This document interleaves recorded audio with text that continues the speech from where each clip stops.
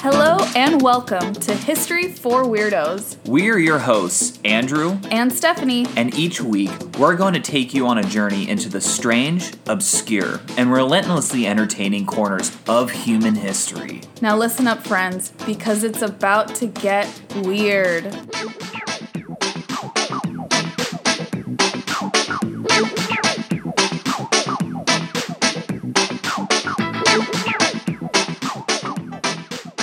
Welcome back, Weirdos, to episode 106 of History for Weirdos. We're so happy to be back. We took a break, I guess, or an absence last week. We did. As we were traveling.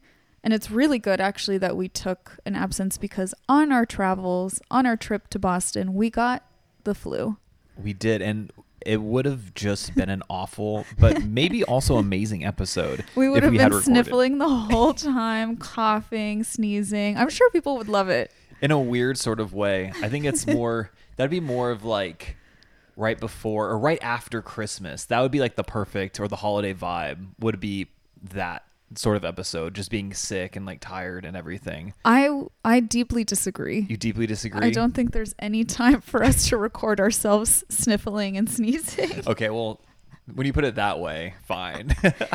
But overall, despite getting sick, I would say our trip was really great. It was. I mean, Boston is such a beautiful city, especially in the fall. Yes. Because it's not quite as cold yet. Still, for a Southern California boy like me, it's a little cold. But there's so much to see, and there's so much history, and it made me have a new profound, what's the word I'm looking for? Appreciation. Thank you. Jeez. More profound appreciation of early settlement period, and then also more of like the American Revolution. I'd say for the American Revolution for me too. Yeah. Not so much the early settlers. I don't vibe with them. I don't vibe with them, but at the same time, like their lives were so hard, and like those like old like 17th century buildings are so ugly. You're like, God, your life must have been terrible. Yeah, that's true. But it was really cool to, I'd say, see parts of American history that we learned in school kind of come to life in a way. Right. We got to see Paul Revere's house. We got to see, not see the actual ships, but we got to do the Tea Party Museum. Yeah, that was so cool. Which was very interactive and fun. And guys, I threw a crate of tea into the Boston Harbor, and so did Stephanie. Thank you. Yeah. Sorry. As soon as I said I did, I'm like, well, no, you did too. But that was low key, like so much fun. It was really fun. That was a really interesting museum because everyone that worked there was in character, right, representing someone that was actually there during that night that the revolutionaries threw the tea into the Boston Harbor, or the rebels, I guess, at that point. And it was just really cool. We got to like play along and yell huzzah. A lot of huzzahs. A lot of huzzahs. So if you haven't been to Boston, definitely recommend it. Really beautiful city, like Andrew said. And we got to see family. We were there visiting my younger brother, and then we got to see my Uncle John and my Aunt Karen, who do listen to the show. Yeah, so hi if you guys are listening. Hopefully, because we're giving you a shout out. Well, I guess if they let us know, then we'll know if they actually listen or not. So this is a test. It's a test. Will they pass? We shall see. We shall see. And with them, we went to a place where you're actually doing the episode. So this is like a History for Weirdos first, where we went to see a place that we're going to be doing like an episode in the future about. Yes. Just right now. Right now is the future. Wow. Yeah, I had written the episode beforehand. We went to the location, and now we're going to talk about it. Yeah, I mean, and I guess it won't be a surprise to you guys because it's literally in the title. That's true. You know what this is. Why are we acting like you don't know? We're going to be talking about the Salem witch trials. But more specifically, I made quite an effort to cover what you don't know about the Salem witch trials. Oh, I am so fascinated already. Yay, I'm so glad. There's obviously like the basics in here, but there's even more bizarre details to these events, to this like kind of like horrific series of events, I guess. And I wanted to share those bizarre elements with you all. When I think about the Salem witch trials, all I think about is like, oh, these women were put to death because they're quote unquote witches. And that's pretty much all I know about it. There you go. Then this is going to be perfect for you, babe. Awesome. Story time, baby. Let's go. Let's jump right in. So starting in early 1692, a Massachusetts Bay colony was plagued for 9 months by a chaotic, violent, and deadly witch trial. Eek. That's a long time. That is a long time. By the fall of the same year, somewhere around 200 people were accused of being witches. 30 people were found guilty, and 19 of them were executed. The legacy of these events has endured as a well-known colonial American reign of terror. It's a good way of putting it. Reign of terror. Even so, there are parts of the story that you may not know. So, wonderful weirdos, today we'll be discussing some of the lesser known elements, victims, consequences of the Salem witch trials. These witch trials are viewed as just a very notorious case of when things can go really wrong in terms of groupthink. And I think there's a lot of lessons for humanity in these events. Oh, I'm sure. And also, weirdos, you probably can't hear it, but there is like a crow like right outside our window. Yes. So this is kind of, and it was quiet up until like right now. So this is actually kind of perfect timing. It's kind of creeping me out a little bit, not gonna lie. Yeah, he just started cawing out of nowhere. Yeah. Ooh, spooky. Okay, so let me give you some context for the world that surrounded the Salem witch trials. Okay. So back it up a little bit. Medieval and early modern Christianity, we're familiar with this, right, taught that the devil could give people, known as witches, the power to harm others in return for their loyalty. So this is a belief system that really developed in the medieval period, that the devil could bestow power upon you. Interesting. So that you would do his bidding. Right. You don't really see this in early Christianity. Not at all. No. The devil obviously exists in early Christianity. We see it in the Bible and things like that, but not in this like kind of exchange of power dynamic. Interesting. I never really thought about that. Yeah. Because like I even wrote in my notes like, yeah, Jesus never mentioned the devil doing stuff like this or witches coming about. So it's pretty modern in comparison. So as a result of these fear-based teachings, the, quote, witchcraft craze rippled through Europe from the 1300s to the end of the 1600s. Right. Tens of thousands of supposed witches, mostly women, of course, were executed. And we actually did do an episode, I think almost exactly a year ago, on a European witch trial. Yeah, I did an episode on the Pendle witch trials. Yes. Yeah, so if you like this one and you haven't heard the Pendle witch trials, listen to that one next. There you go. So in 1689, the English monarchs, William and Mary, started a war with France in the American colonies. This is I don't know a lot about this. This is brief. This is just to give context. Fair. This is known as King William's War to the colonists. And the conflict ravaged resources and lives in the regions from upstate New York all the way to Nova Scotia and Quebec. Wait, this is actually kind of interesting. I had never even heard of this conflict before. Yeah, that's why I told you I don't know more about it. Don't ask me more. Okay, fair. No, this is probably a note for me. Okay, future rabbit hole in Wikipedia. There you go. The point is that this conflict from New York to Nova Scotia to Quebec created refugees, right? Right. In the county of Essex, and more specifically, a lot of refugees were sent to Salem Village. Interesting. Okay. The displacement of people put a strain on Salem's resources. This meant that tensions were high already among the villagers, and controversy brewed over this new reverend that came to town at the same time, Reverend Samuel Parris, and that's Paris like the city but with an extra R. Mm-hmm.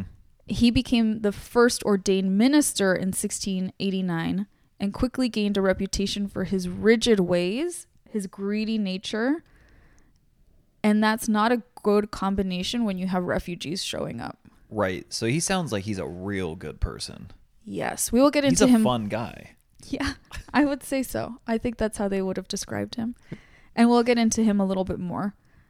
But this led, obviously, to further tensions with the Puritan villagers who were quarreling a lot. There were just a lot of disagreements before the witch trials, and even before the accusations of witchcraft, people were speaking about how the increased arguments were the result of the devil, that the devil was present and making them fight with each other. Wow. Yeah, really interesting, right? It is. And during the Salem witch trials, arrests were made in numerous towns, not just Salem. which a lot of people don't know. I did not know that. Arrests were also made in the city or the town of Andover and Topsfield. So Okay. it wasn't contained just to Salem. Right. So it sounds like all over this little area of Massachusetts. Yes, where there's this increase in refugees, lack of resources, and Puritans. Right. So the grand juries and trials for this capital crime of witchcraft were conducted by a court of oyer, which I don't know what that means, and in 1692, and a superior court of judicature. I don't know what that means either. In 1693.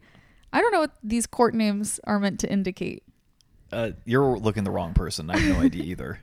Both were held in Salem, is the point. These Okay. separate courts that are managing the witch trials. So there's some sort of like weird criminal courts. Is that They're weird criminal courts, yeah. Okay. And everything basically that takes place is in Salem, which is why we associate Salem with the witch trials, even though not all of the accused or the accusers were from Salem. Got it. Okay. Overall, it was the deadliest witch hunt in the history of North America. Lovely. So let's get into understanding a little bit more about the accusers, the people who are accusing their fellow community members of this crime, which was considered a very severe crime. So I also need to clarify that there are actually two Salems in the 17th century. There's a bustling, commerce-oriented port community on Massachusetts Bay known as Salem Town, which would evolve into modern-day Salem. That's where Right. we went. And roughly 10 miles inland is a smaller, poorer, really important to note, poorer farming community called Salem Village. Yes. There's a notable social divide between these two locations, as well as a rivalry over land, the land kind of in between, with these two leading families, the Porters, who are in Salem Town, the wealthier one, and the Putnams, who are in Salem Village, the poorer one. Oh, wow. So we're already seeing like refugees coming into play, like some sort of socioeconomic divide. Yes. All, like as a backdrop. So this is a recipe for disaster. Yeah, that's a really great way of putting it. So in 1689, through the influence of the Putnams, Samuel Parris, who we mentioned before, he was a merchant from Boston who went to Barbados and became a pastor, and then is the pastor of Salem. He ended up in the Congregational Church there. Parris studied theology at Harvard College, now known as Harvard University. I think I've heard of that place. I think so too. Probably some like podunk school. Probably. But he never finished school, actually. He brought to Salem his wife, their 3 children, a niece that was in his care, like his ward, and 2 enslaved people known as John Indian, the man, and Tituba, a woman. This is important to remember later on. Parris was an Orthodox Puritan pastor, and his preachings began to divide the village's congregation.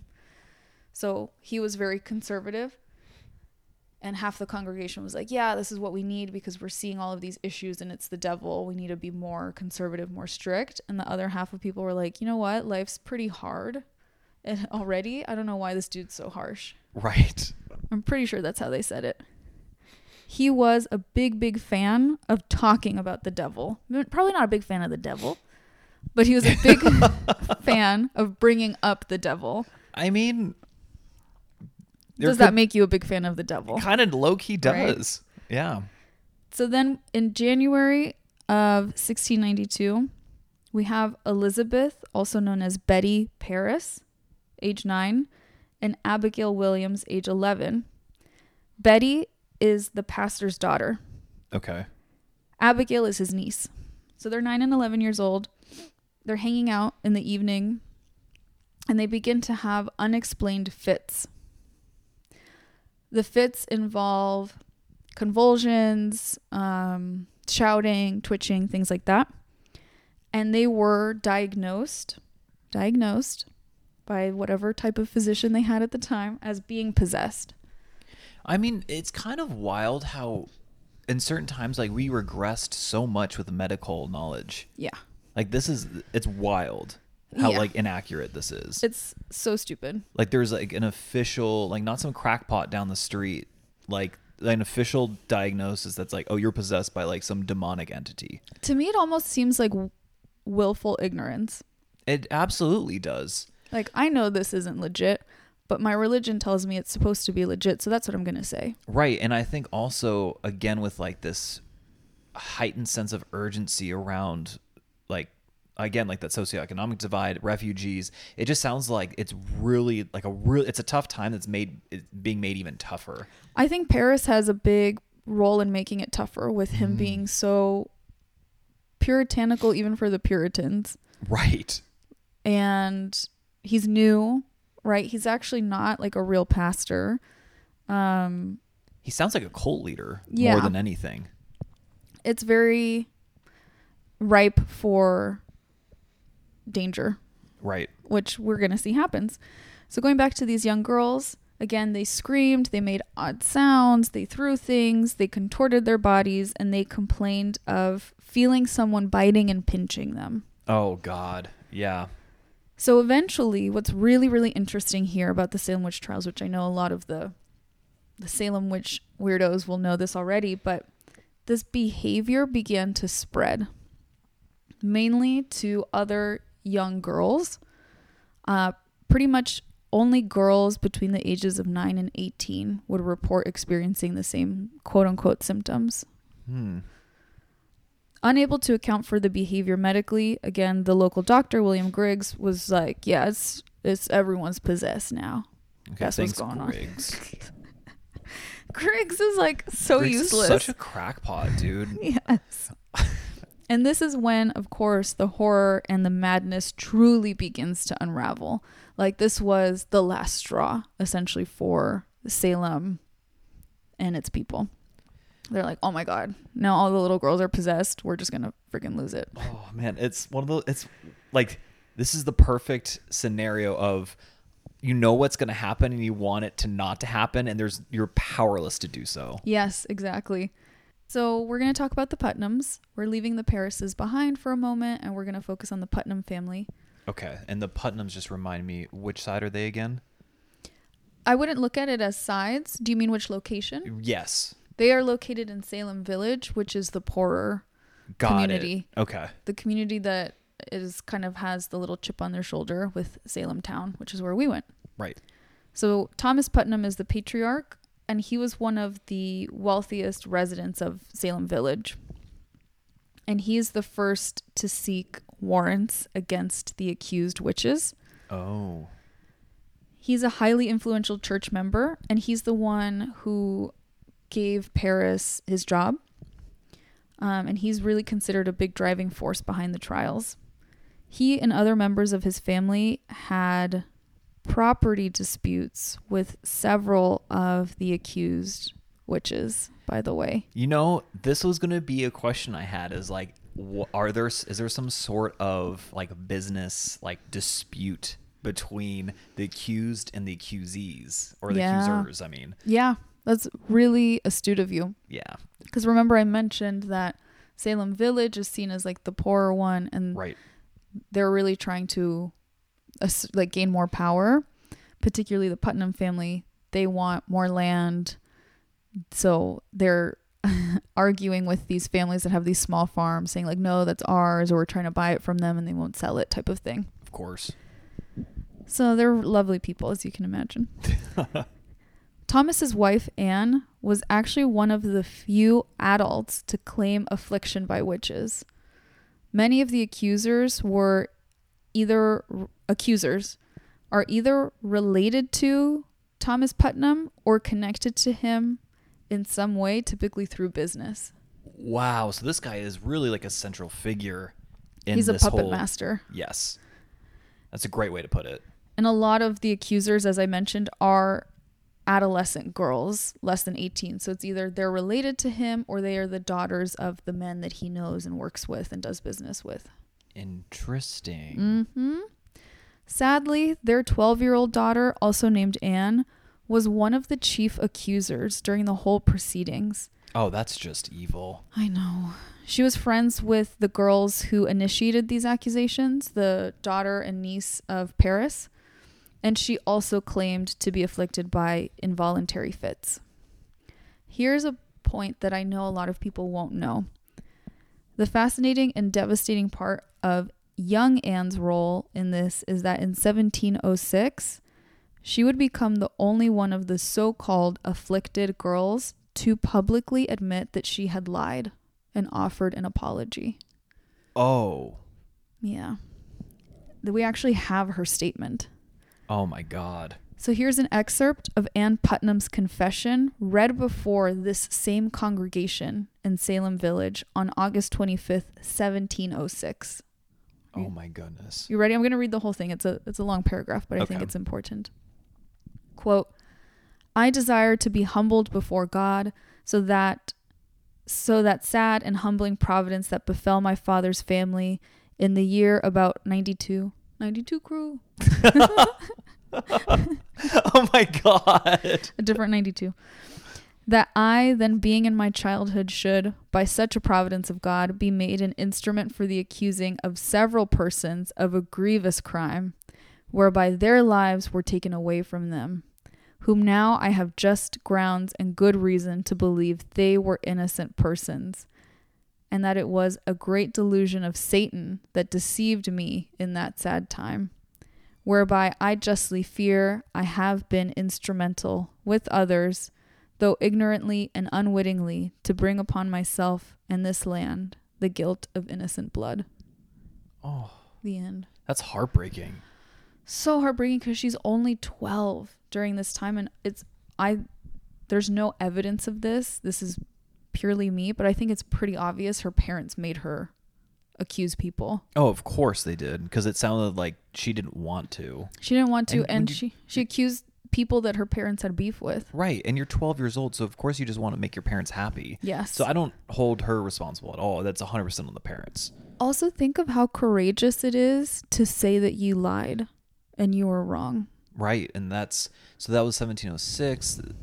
All this happened 1692 is when the trials happened. Right, and her public apology, what 14 years later, so she's like in her mid-20s at this point. Yeah, she's an adult. She's probably a mom herself at that point and is looking back on this horrible event and is obviously riddled with guilt. Yeah. To the point where she has to be like, yo, I at least know that I lied. It really implies that the others were not necessarily maybe as overtly lying, kind of like how she said ignorantly and unwittingly participating in this. So we're going to get into that a little bit more because we're going to talk about the aspect of mass hysteria that was going on.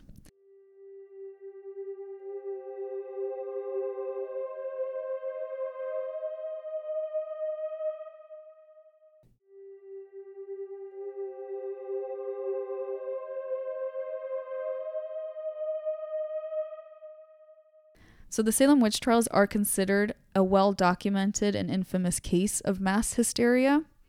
The hypothesis of mass hysteria is meant to explain why so many young girls would suddenly be afflicted by these like quote-unquote fits and go on accusing people of, again, what they saw as a very serious crime. But, Andrew, you ask, what is mass hysteria? What is mass hysteria, Stephanie? Can you tell me? That's an excellent question. Thank you for asking. It's a seemingly contagious, dissociative phenomena. For example, suddenly having convulsions that takes place in a group of people or in an institution under conditions of anxiety, stress, and social pressure. Some psychologists believe mass hysteria is a form of groupthink. In cases of mass hysteria, the group members all develop a common fear that will often spiral into like public panic. You may have also realized that most of the accusers were children. Correct. Most of them, I think the eldest accuser is Anne Sr., who's a mom, but behind her, I think the eldest is 18. Wow. So they're young. And one could infer that children are more easily influenced and prone to kind of like magical thinking almost. Of course. Like if your parent is like, oh my God, are you twitching too? I wonder if the devil got you. Who do you think is the witch? Right? If you're a little kid, you're probably like, I don't know, like my mean school teacher. Maybe she did it. Right. That's really good insight. I just think it's so sad to see something like this happen with children at the center of it. It's terrible. Mm-hmm. It definitely sounds like mass hysteria, even though it's kind of something that's a loose definition, but it does seem like that's what was going on in Salem. And fun fact, one of our earliest episodes was also a historical example of mass hysteria. Do you remember what it was? Oh, I remember. It was the dancing plague. Yes. If I recall correctly, that's like one of the first 5 episodes I think we ever did. Yes, it is. Wow. The dancing plague. So if you are interested in mass hysteria, definitely go check out that episode. Wow, we're just referencing old episodes this episode too. Yeah. Episodeception. Episodeception. So I want you to keep that in mind, this concept of mass hysteria, the focus on how many of the accusers are children, as we dive into the legal process. Oh boy. Of the witch trials themselves. I mean, the fact that that's in this, even a sentence, the legal process of the witch trials is such a joke. Right. No, you're absolutely right. And it's going to be a joke. You're going to see. Just a really, really, really terrible one. Yeah. A really dark one. Yeah. So amidst the chaos of neighbors accusing each other left and right, the law has to get involved to sort things out and obviously convict these witches that are causing so many problems. Of course. These darn witches. Unsurprisingly, though, the legal process was a little messy in convicting witches. No. Yeah. They didn't have good standard operating procedures. SOPs. Oh my God. So first, they had what were called preliminary examinations. And these were informal interrogations where the accused would be questioned about their alleged involvement in witchcraft. So they would obviously the people being accused are like, I'm not a witch. But they're like, but can you prove it? And they're like, no. So then they're like, well, guess what? We have spectral evidence that you are, which means that someone else would come into these interrogations and be like, yeah, I actually saw like a spectral version of Andrew committing witchcraft the other night. Like, even though Andrew was like at the town meeting with everyone else, like I went for a walk and I saw like a specter version of Andrew, like making cats dance through the devil. This literally is such a joke. Like anyone with like remotely rational thinking would be like, are you having a laugh at me? Like what's going on here? This was considered valid evidence. If someone could say that they saw your specter committing witchcraft, that meant you were guilty of witchcraft. Well, then I would be like, well, I saw your specter too. Sometimes that would happen. Yeah. Sometimes that would happen. I'm not going to lie. People are like, oh yeah, well, then I saw you as well. So obviously this was very chaotic because this evidence isn't actual evidence. You don't say. Yeah, it just made it really easy for people to point fingers. Of course. If you were accused, you'd be arrested and thrown in jail immediately. And then after these preliminary interrogations, there would come the actual trial. And here's the kicker about the trial that I don't think a lot of folks know. I didn't know this. You were only for witches. Other crimes, not the case. Witches were presumed guilty from the start. Oh. So it wasn't innocent until proven guilty. It was guilty until proven innocent. Yeah, that's not good. It was up to the accused to provide some sort of tangible evidence that they were not a witch. And they had to do that without any legal representation or the right to confront their accusers. So again, if I'm saying like, I saw Andrew the other night during the town meeting, I saw his specter doing this, you could not argue I can't with me. Right, like I couldn't cross-examine you. Yes. Be like, okay, like what exactly was I doing? What clothing was I wearing? Yeah. What did the cats look like that were dancing around? What was the fire? Was it bright? Was it Nothing. it dim? They could not address their accusers, and they could not have legal representation. But they had to prove they were innocent. Oh my God. I mean, it's a show trial. It's awful. Yeah. They're truly just guilty because someone said they were, which is terrible. So as you can imagine, these trials were pretty one-sided, and many of the accused didn't stand a chance. If you maintained your innocence, you might face even more pressure, and that's where things could get really ugly. That pressure would be to accuse someone else. Oh, geez, Louise. They're like, okay, you know what? We're starting to believe you that you're innocent, but someone has to be guilty, so who is it? So oftentimes the accused would accuse others in order to get themselves free, which just fueled the hysteria even further. Right, truly mass hysteria. Mm-hmm. Once you were convicted, so the trial's over, this really just legal proceeding has ended, and you've been convicted of witchcraft, the punishment was severe. But despite what people think, no one was burned at the stake. That's another misconception of the witch trial. When one thinks of Salem witch trials, it's easy to imagine witches being burned. But this idea of burning at the stake is actually a trope from the European witch trials. Right. Being burned at the stake was an age-old punishment reserved for heretics. Fun fact, like Joan of Arc. Yes. That's why she was burned at the stake, for heresy. So in reality, most of the convicted Salem witches were hanged, and others spent time in prison under horrible conditions and, may or may not die in those conditions. And it wasn't until the general recognition of the injustice that things began to change in this sense, because the trials were seen as such a massive miscarriage of justice that they started to think like, maybe we shouldn't just leave people to rot in prison and hang them just because someone said they did something. Right, without like any sort of cross-examination, without any sort of legal representation. Mm-hmm. Not, again, just a recipe for disaster. It's not a good look, Salem Village. It's not a good look. It's not a good look. So now we're going to talk a little bit about the accused. Okay. The people who are accused of witchcraft, and we're going to look at some of the lesser known individuals who were accused of witchcraft during these trials.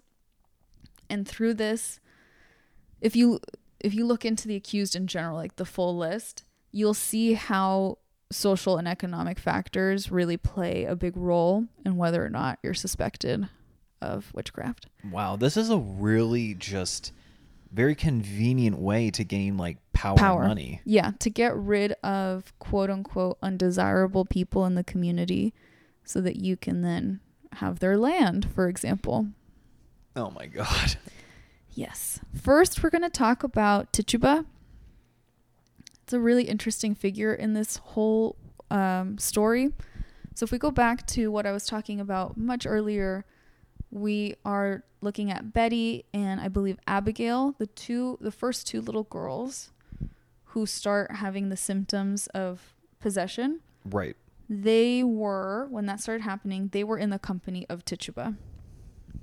So we're going to get into it.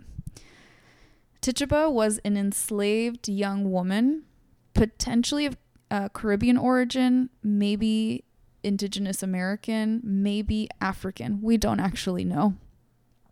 She belonged to Samuel Parris, the pastor. Mm-hmm. Wow. Yeah. And there's a lot we don't know about her. For example, we don't know exactly how old she was during the witch trials, but the historians think she's between 12 and 17. Oh, so she's young. She's a baby herself. So, also a child involved in this mess. And when Paris purchased Tituba, he was a working merchant. He wasn't a pastor yet. He was a merchant from Boston. He was unmarried, and it is very widely believed that he had a sexual relationship with her when he bought her.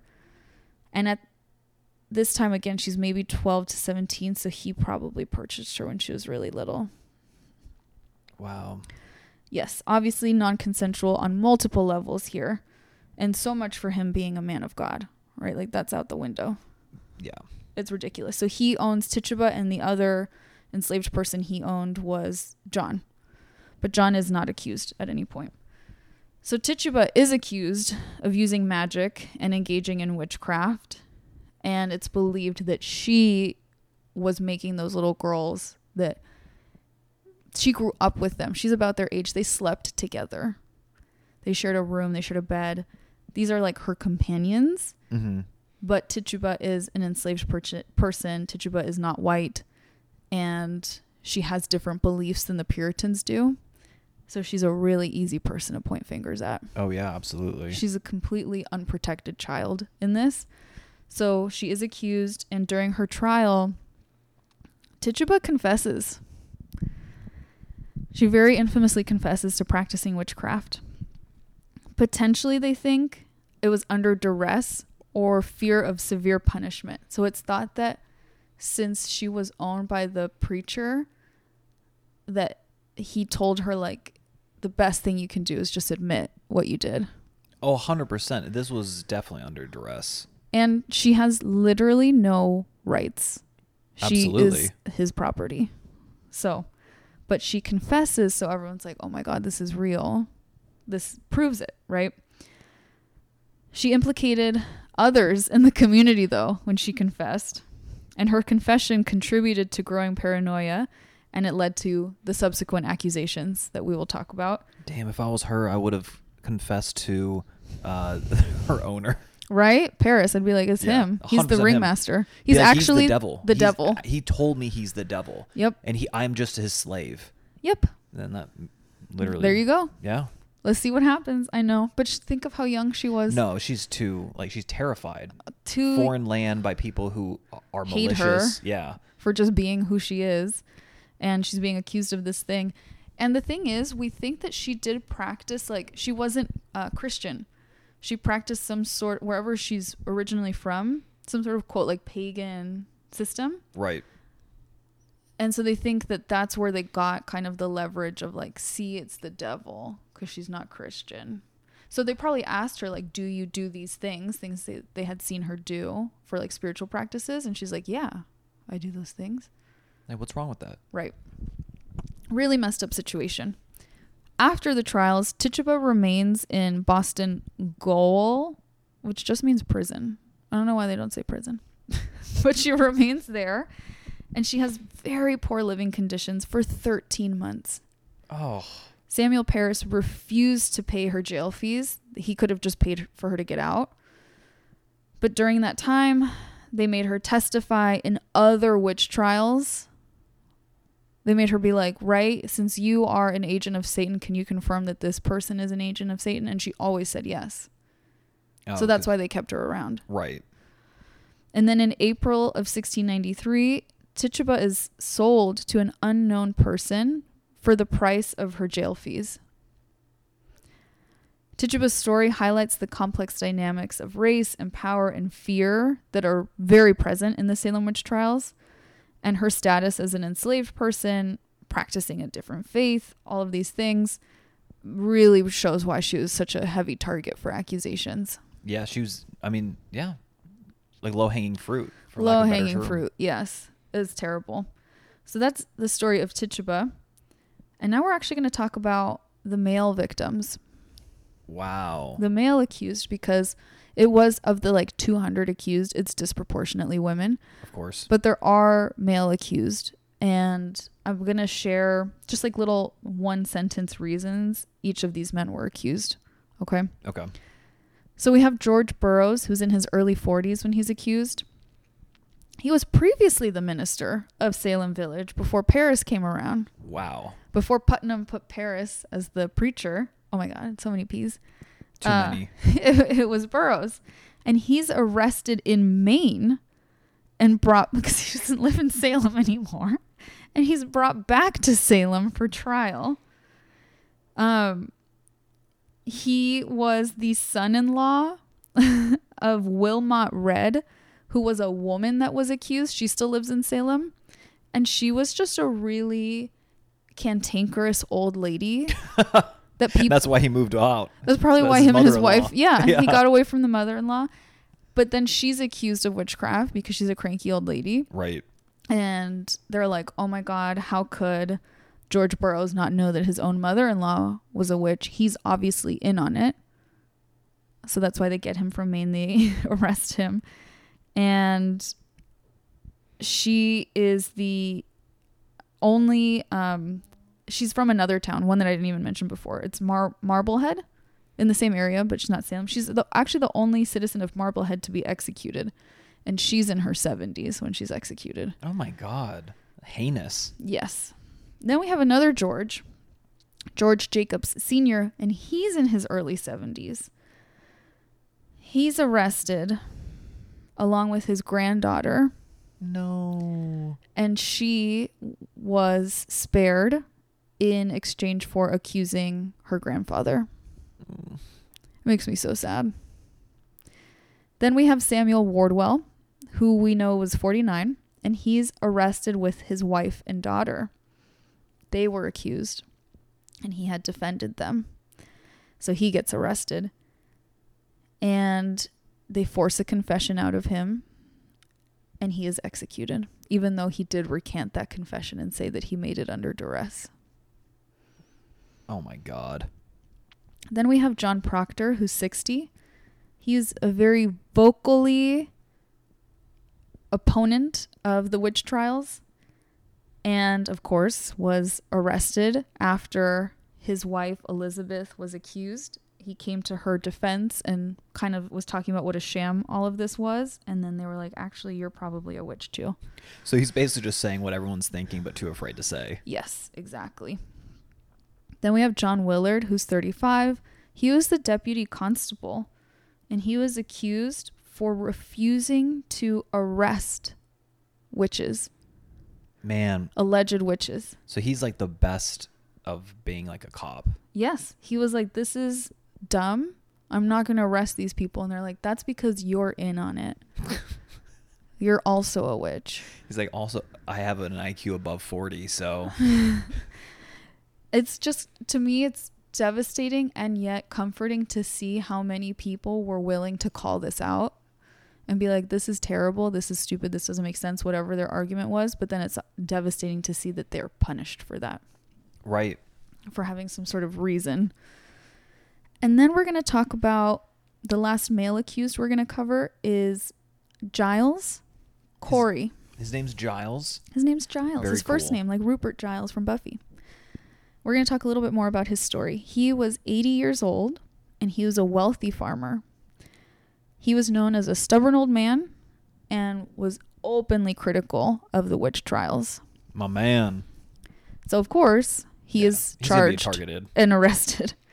He pled not guilty to all charges, and he refused to stand trial.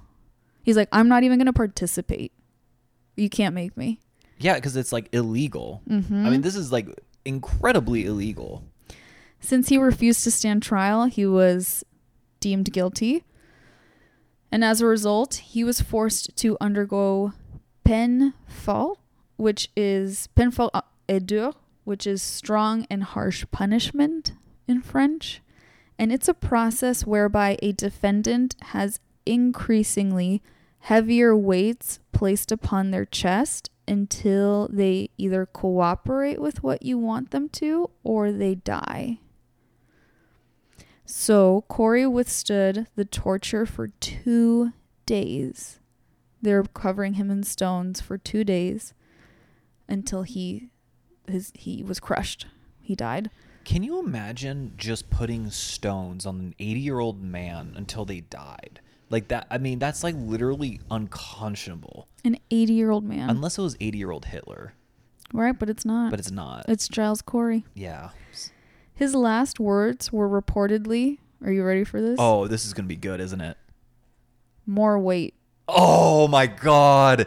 Yes. What a gangster. That's like one of the best lines I think I've ever heard. Yeah, he was like, more weight. And then more weight. Yep. Sadly, though, his wife, Martha, was executed 3 days later because they were like, oh, he was definitely a witch. She's definitely a witch. They hung her.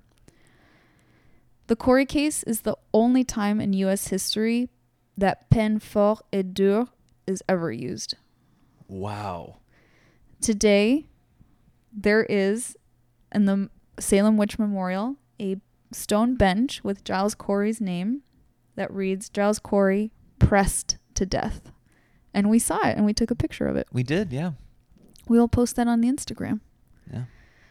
So now that we've gone through some of the male victims that people probably had not heard of, we're actually going to talk about how animals played a part in the witch trials. No. I know. I almost didn't put this because I was like, this is going to make Andrew too sad. It's really sad. Not the people dying, not the men and women and children being hurt. It's actually the animals. This is what I thought would be too much for you. God. But it's interesting. And I had never heard of this, so I thought this would be very important to add. So since it was believed that witches had familiars, aka like a little helper, an assistant, Yeah. that would help them like do their bidding and like do evil Satan things. Like Sabrina's black cat. Salem's her familiar. That's right. No, hey, that's right. Her name's Salem. Yeah, Salem. Oh my gosh. So because of this, many villagers during the trials were on the lookout for possessed animals, which were thought to take the form of pretty much any creature. It could be a cat, it could be a dog, it could be a bird, it could even be someone's ox, someone's cow, or someone's pig. Oh my God. So animals that suddenly became sick or injured or died without an apparent cause were thought to be victims of witchcraft. Like if randomly like, oh, like my chickens are really sick. Oh my God, a witch was here. Of course. Of course. So villagers believed that witches kidnapped animals and rode them around to their witch meetings at night. I'm not kidding. Oh my God. Resulting in weakness, injury, or strange behavior, maybe even death of the animal. So like your ox are being funky today, it's probably because a witch rode it to the witch meeting. If an animal suddenly appeared tired or sick, it would be called that animal was, quote, hag-ridden the night before. They had a term. Hag-ridden. Hag-ridden. They had a term for it. Yeah, because like old witches, witches are hags. Exactly. Yeah. In October of 1692, an afflicted girl in Andover, the other town, one of the other towns I mentioned, accused a neighbor's dog of trying to bewitch her. So the villagers shot the dog on sight. Man, that is messed up. Also, that girl deserves like a major slap in the face. It was only after the dog was shot and was dead that the minister of Andover like examined the dog, and he actually declared that the dog was innocent. Wow, you don't say. Yeah, it was a little late for that, sir. Yeah. He reasoned that if the dog had actually been the devil in disguise trying to bewitch a little girl, it wouldn't have been possible to kill it so easily. I'm just staring at Stephanie like literally like... Andrew looks enraged. But since the dog did die, obviously it was innocent. Wow. Yeah. A second dog in Salem was supposedly a victim. It was like the familiar, or like it had been bewitched by one of the men that was accused. And because they didn't want the dog being bewitched by the devil, they killed it. So they didn't think that the dog was guilty, but they thought that the devil was in the dog. Kind of like splitting hairs there. Yeah. Either way, the dog died, which is terrible.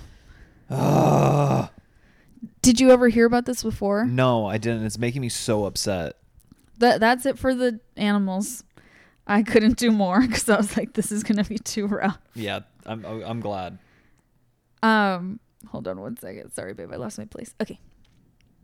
So now that we've covered the animals, Yeah. which I'd argue was the roughest part of this episode, we're gonna go into additional people that were accused. So we've covered Tituba, some of the men that were accused, and the animals, but now we're gonna go into some of the other accused and their stories. Starting off with Dorothy Good, who was 4 or 5 No. when she's charged with witchcraft. Is she the youngest person? She's to be the charged? youngest accused, correct. her mother, Sarah Good, was an accused witch, and it was said that before this that Dorothy, who's 4, was seen as being animalistic, and once the witch trials took place, it was seen as evidence that she and her mom had been consorting with the devil. It's probably just a kid being a kid. It's probably just a 4-year-old. Right. I absolutely agree. So despite probably having no idea, I mean, at 4, I can barely remember being 4, but despite having no idea what was happening, little Dorothy confessed to her crimes when she was questioned by the magistrates of those 2 courts. And as a result, she spent 7 months in prison, but was eventually released after her mother was hanged. Oh my God. I don't know why. I think maybe the reasoning may have been like, oh, her mom's kind of like the leader in this situation. So with the mom gone, the little girl's not a threat. I don't know. Because it's stupid. So I really don't know why they did that. Right. You can't really apply logic to the situation. Yes. Then we have Miss Elizabeth Johnson Jr., who was 22.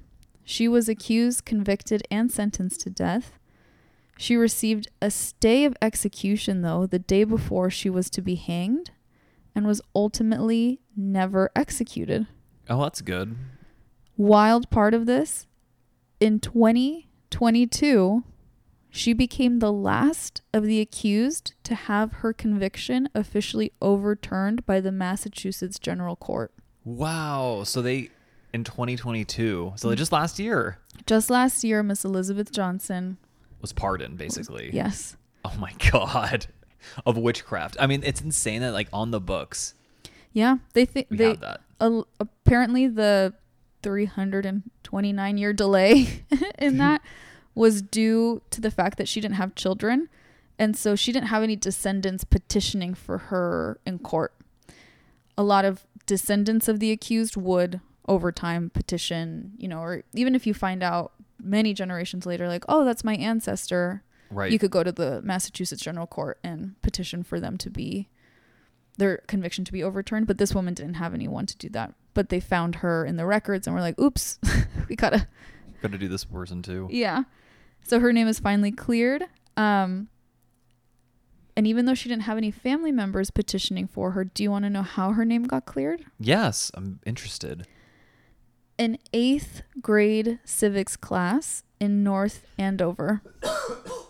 No. Yes. They found out about her when they were learning about the witch trials, and they found out that this woman had not been pardoned or deemed innocent, and so the 8th grade civics class petitioned for her. Oh, that's so endearing. Isn't that so sweet? It is. That she got justice finally. So as I mentioned, these are just a few of the accused, because overall more than 200 people were accused of practicing witchcraft. And you said 30 were convicted and 19 were executed. Correct. Good Wow. memory, babe. It's numbers. I'm good with numbers. Yeah, you do like numbers. So in 1957, we're jumping forward a little bit. Just a little bit. Just a little bit. Massachusetts formally apologized for the events of 1692. I bet it went like this, like, yeah, so, yeah, we're sorry about that. Kind of embarrassing. Yeah, okay, let's move on.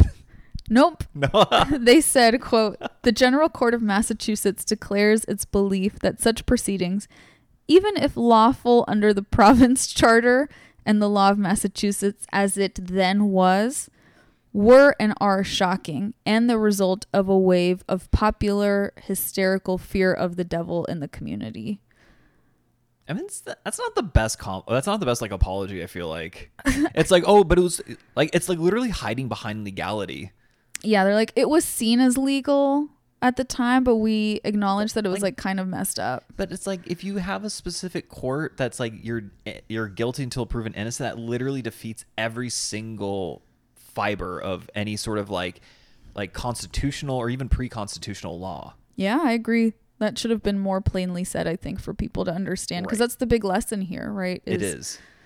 The lack of justice is just so astounding. That's such a great soundbite right there. Like, the lack of justice is astounding. It really is. So that was how Massachusetts apologized. And today, as we saw on our trip, the memory of the Salem witch trials remains very present in Salem. There are tourist attractions dedicated to the witch trials. There's the Salem Witch Trial Memorial and lots of educational opportunities to learn about the accused. Right.